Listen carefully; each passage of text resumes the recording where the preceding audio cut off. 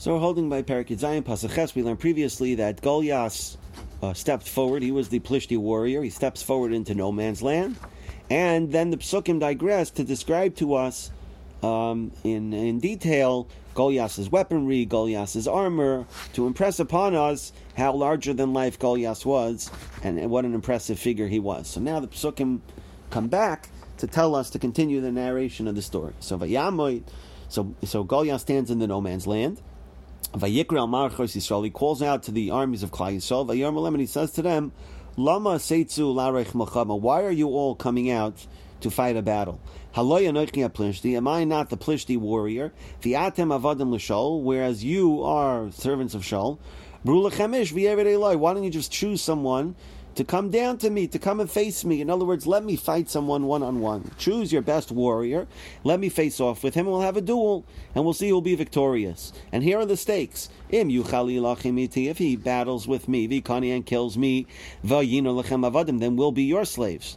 V'mani uchaloi, v'kisiv, and if I defeat him and kill him, v'yisim lanu avadim, you'll be our slaves, avadtem ma'isanu, and you will serve us. In other words, Goliath says that he challenges Klal Yisrael to a formal duel. He says, choose your greatest warrior and let me have a duel with him. And on the belief, this was the belief amongst the non-Jewish nations, that the belief was that if you wanted to figure out which side was divinely ordained to be the victor in battle, instead of putting both armies and risking all the lives, you could simply choose the greatest warrior. Whichever warrior prevailed, that was the side that heaven was favoring. And so in that way, then they would establish stakes, and that's what Goliath is doing here. Now the Barbanel brings that down. He says that was the view of non-Jewish scholars, that's what Goliath was doing, challenging Klal Yisrael to a formal duel. But the Barbanel has an issue with it, because he says that only works if the conditions are equal. In other words, you have two warriors facing off with equal stakes and equal terms.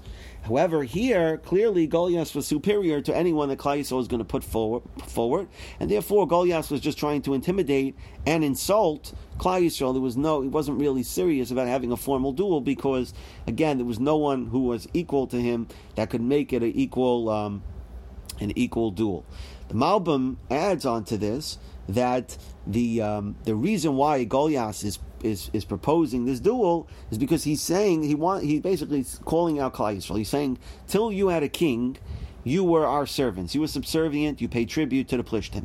Now that you chose a king, it looks like you're rebelling against us. Now that you picked Shaul, so Goliath now is challenging Klal Yisrael to say, either you're going to renew your allegiance, or if not, send out someone to represent your nation that's going to basically fight on your behalf and prove that you guys no longer need to be subservient to us.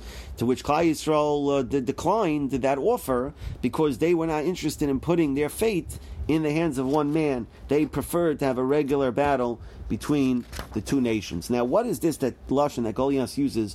Anochi haplishti. Aloy anochi haplishti. Am I not the Plishti, and you are the servants of Shaul? What does that have to do with anything?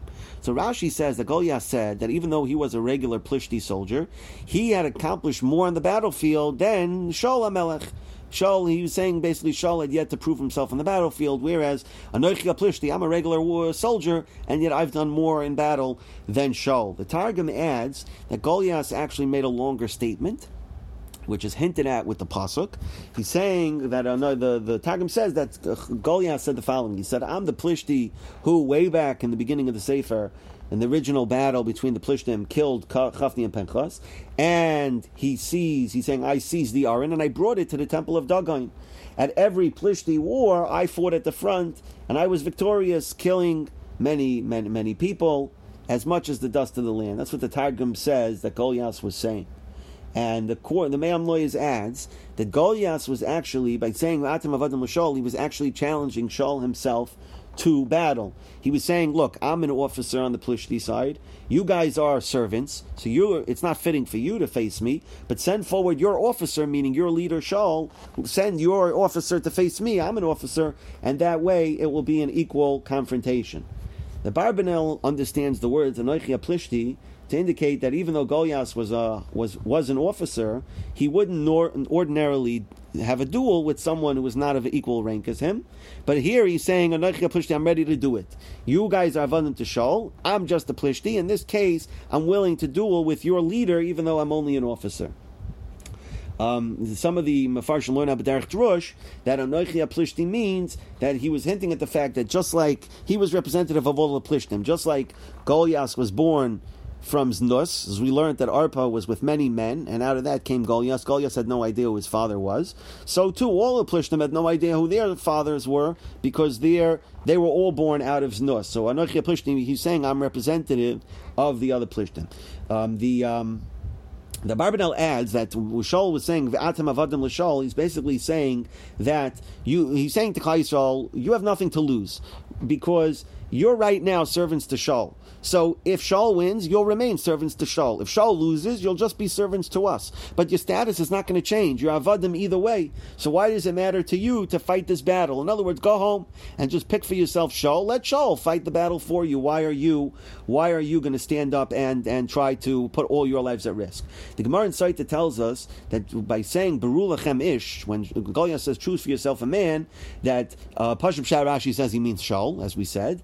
But the Gemara in Saita learns out and actually was challenging HaKadosh Baruch Hu. HaKadosh Baruch Hu is called Ish Milchama, right? Like in the Shira, he's called Ish Milchama, Hashem Ish Milchama. So he was challenging Hashem, meaning he was desecrating HaKadosh Baruch Hu, and he was being Megadef as well. The Gemara adds that Hashem responded that even though Goliath wanted to fight an Ish, referring to HaKadosh Baruch Hu would send to him someone who was even less than an Ish, a Ben Ish. And that's why we'll see later on in Pasuk Yud Beis, David HaMelech is referred to as Ben Ish, David Ben Ish. That Hashem was saying, you're not even going to lose to an Ish, you're going to lose to a Ben Ish, which is even less than what you think. You think you're such a Balgaiva, you're going to see that you're going to lose to someone even less than you think you are. Rashi and the Kli Yakar add one more point, that V'yered Eloi, that Goliath was saying Nevuah without realizing it, that V'yered Eloi literally means let him come down to me, but they learn out, the Gemara, they quote the Gemara in Saita says that Goliath was predicting his own fate, V'yered Eloi, which can also be interpreted to mean V'yered Eloi, he will subdue me, he will take me down.